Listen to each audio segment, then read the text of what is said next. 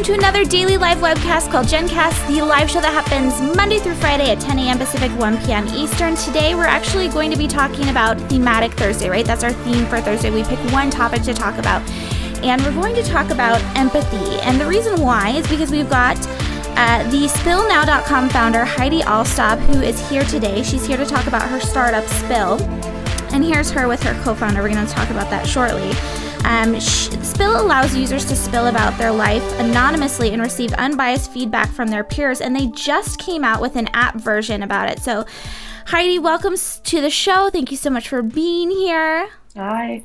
So Thank you for having me. Heidi, you're on the West Coast, right? So you're in San Francisco, but you're originally from the Midwest, and you went to college in Wisconsin, you were saying? Yep. Now, and that's where Spill was really born. So tell us more about Spill and the background behind all of it.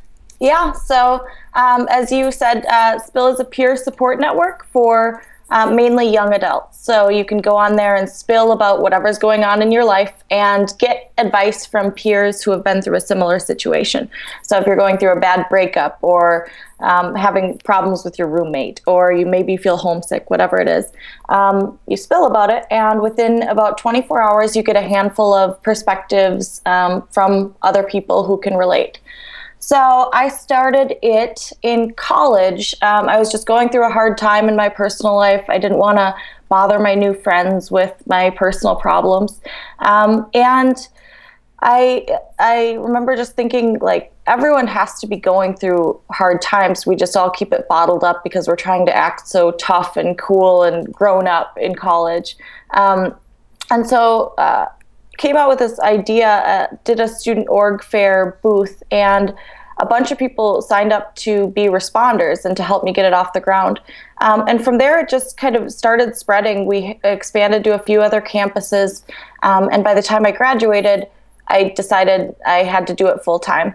And that's where, about 9 months after I graduated, I stayed in Madison, Wisconsin. And then we got into Techstars, moved to Boston, and that's where it kind of took off. That's crazy. Let's back up a bit. So at one point, this is you building your company all by yourself, right? So it's just you as the sole founder, and you're starting this in your college dorm room. So first of all, how are you able to do that? I mean, do you have a coding background? What were you going to school for? No, absolutely not. I actually didn't choose my major until senior year, so I was a little delayed on that part. I don't know. I actually, the first website was just a Google site, which my mom could make. You know, you just kind of fill in the blanks. And after that, we had won some grant money, so I had just a contractor out of Madison build the first site for me, just a WordPress site. Was the grant money through your school? Yep. Okay. Just like a few $1,000s seed money. So, but yeah, I think for me, the way I got it off the ground or had time for it was kind of a therapeutic activity in itself. So by me pouring my soul into this and being able to help others, I was actually kind of solving my own problems and kind of self-medicating. It was pretty cool. Well, and so you were actually, so you're starting this website, and one of the articles, I forget where it was that I read about it, you were saying something along the lines of you were having troubles, like you said, as a college student. You went to the counselor, and essentially they said, we'll see you in a couple weeks. Yeah, it was the week before finals week, actually, when I was going through a breakup and actually struggling with depression, all this stuff. And I called them for help, at the bottom, my complete low, and they just said, we can get you on the waiting list. It'll be about 2 weeks. And I remember just thinking, 2 weeks from now, it's like the day before Christmas and I'm at home with my family. This isn't going to help me. And in reality, I didn't really want to talk to them. I wanted a peer's perspective. I didn't want to sit in a room with a counselor. I mean, counseling's great and whatnot, but at that time, it wasn't what I was looking for. Well, and Corey brings up, what do I do if I want to spill publicly? Because this is a common thing especially for young women. I feel like I used to coach a drill team out of college, and these girls, 14 to 18-year-olds, they'd friend me on Facebook, and I'd always be like, oh gosh, should I really do this? I don't want to see what they're talking about. And they would go on Facebook and air out, they'd essentially seek, and that's like the third time I said essentially, they'd seek empathy from their peers and just spill all of their dirty laundry out onto Facebook, out in the public. And so, what made you want to do this privately? Because this is something that I think a lot of schools already do, right? This idea where you have a peer group that acts as counselors, where you can meet with someone, which again is in public. You're seeing your name. What was the reasoning behind keeping it private? I knew that people wouldn't be real and candid and open, like they wouldn't have the right motives if it was public. When you're spilling on Facebook, part of it is linking to your identity, or attention seeking, like you're saying. But when you're doing it anonymously, you can be yourself. You can let the true issues out. And I knew that people in college, like a lot of colleges, like you said, have peer-to-peer support groups, but they're in person. They're kind of like group therapy meetings. And a lot of the people I knew wouldn't ever attend something like that because they were just too nervous, too self-conscious. They didn't want to be in a room publicly with other people they didn't know. But if it's something that's accessible from your smartphone or from your laptop, it's a whole different story. Well, okay, so now you built this app that's helping you solve your own problems and helping your student body also solve their problems. And then you met someone, a friend of a friend connected you with Michelle Lee, who is now your co-founder, and she was building something similar. So what made you combine forces? And because you brought her on as a co-founder, you stuck with the same brand, right? It was always Spill? Yep. Yeah, she was working on a company called Mama Bread, and it was essentially the same thing, a safe, confidential place where people could get support and empathy and whatnot.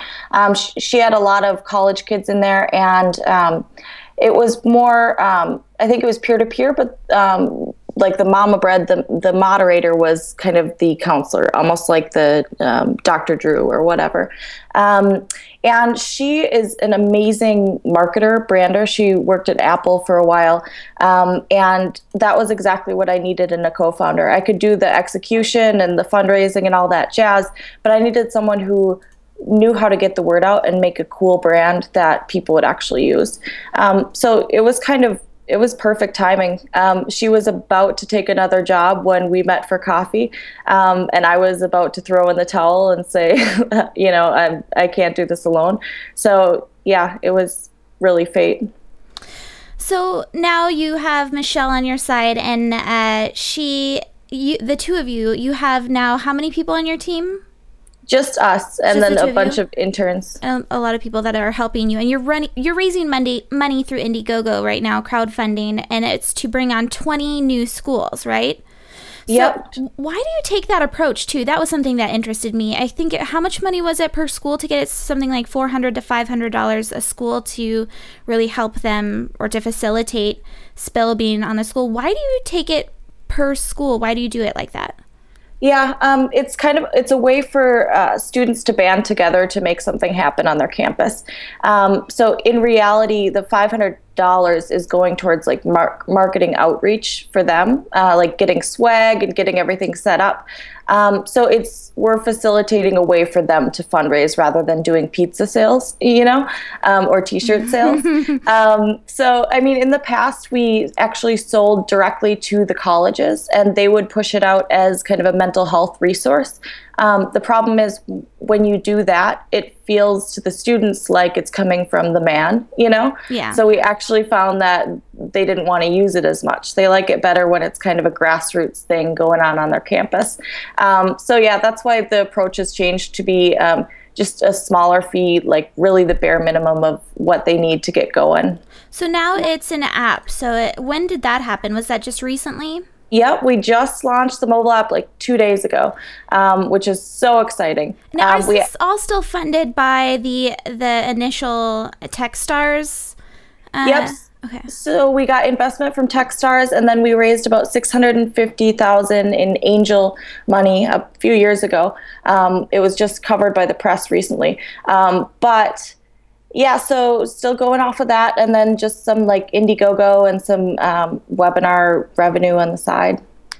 Well, all right. So you're I'm assuming a good chunk of that went into creating this app, because it's a beautiful app too. I was looking through it and it just looks really easy to use. It's definitely something that I think the young people would be interested in or be cool with checking out. So as far as Spill goes, we've had on a couple startups that deal with the idea of sharing online and getting a positive feedback or creating that positive environment. How does Spill keep it positive? Because it feels like if I put something out there, even if it is anonymously, that it could have that potential for some kind of bully coming back and saying, you're a whiner, or shut up, or something offensive. So how do you keep it that safe environment?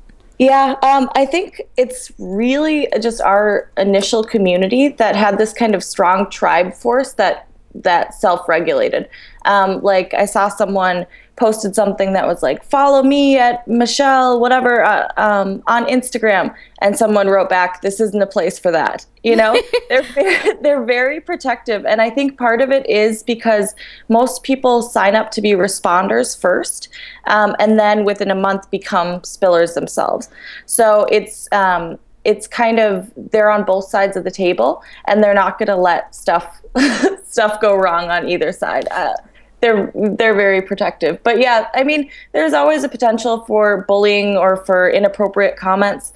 People can flag things as inappropriate, and if it's flagged 3 times, it actually removes the comment and puts the person on pause or freezes their account. So there are little kind of self-regulating ways in there. And how long have you been doing this too, by the way? Since 2009. Wow. So, I mean, you've had years of listening to feedback and hearing what people want. So I'm sure the app is really made to the community so they feel like they have ownership over it too. Is that safe to say?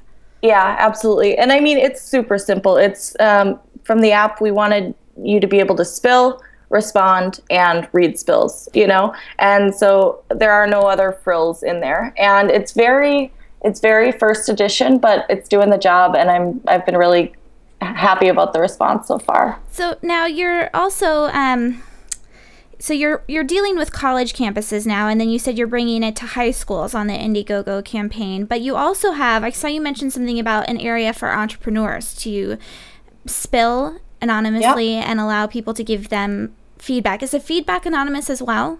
Yeah. You can have a pen name. So if you want to kind of build up a following or whatever, you can do that. But in general, it's anonymous. Well, and I thought that was a great idea because over the summer, I think it was last summer, we saw the Tumblr, you know, that anonymous Tumblr blog that came out that the guy was saying, I've got, what was it, a month to live or something like that, and then his company was going to close, and he shared anonymously, and I feel like that was very therapeutic for him. But at the same time, wouldn't it have been awesome if he could have gotten feedback straight back? But it was on his Tumblr, so it wasn't as conducive, except for like the you know, the articles that were written in response to it. So I thought that was an awesome idea. But you also are building something for military, and now YFE has a very strong military wife following. So what are your plans with Spill Now and spillnow.com and the military? Yeah, so I mean, we need to get more funding in order to launch this, but we want to make a few groups, a group for veterans to connect around things they're going through, a group for active duty servicemen and women, and then a group for their spouses. And we had a veteran intern last summer just do research. The entire summer, he just did research on what the best military spill would be. And he interviewed about 500 veterans, and 70% of them said they would use it if it was a place for only veterans. Their concern really is that it's a closed community, their stuff isn't publicly published on the internet, and that they're only getting advice from fellow veterans. So in order to do that, we have to go through some verification steps to let people into the community, which will take a little more time and resources. Can you apply for government funding if you do that? Yes, it's just going to be a long, strenuous process. Yeah, I bet. I know. I was in hosting, and hearing people talk about, especially if you're in military and you're hosting military information, just the server requirements that you have to go through. While it's very lucrative, at the same time, it's a huge headache. So good luck with that. It seems like an awesome idea as far as serving the military community, because you hear about so many things that are going on with like the mental instability of what happens when they come back. So the last part I wanted to ask about, because we also have a large following of counselors, life coaches, that type of a thing, that deal with either young women or people that are going through issues in their lives. So how would they be able to, is there any point in Spill that you help people get connected with professional help? Yeah, so for crisis-related situations, we do get people in touch with crisis lines, obviously, but for kind of the gray area where it's like you should be dealing with a professional, we don't currently have any referrals. But I've been wanting to build out kind of a place where people could go through a list of accredited counselors. The only issue is that I think it was 60% of our users said they use Spill because they want a peer's perspective. So it's like, if we create a counselor community, I'm not sure it would get used as much as it should.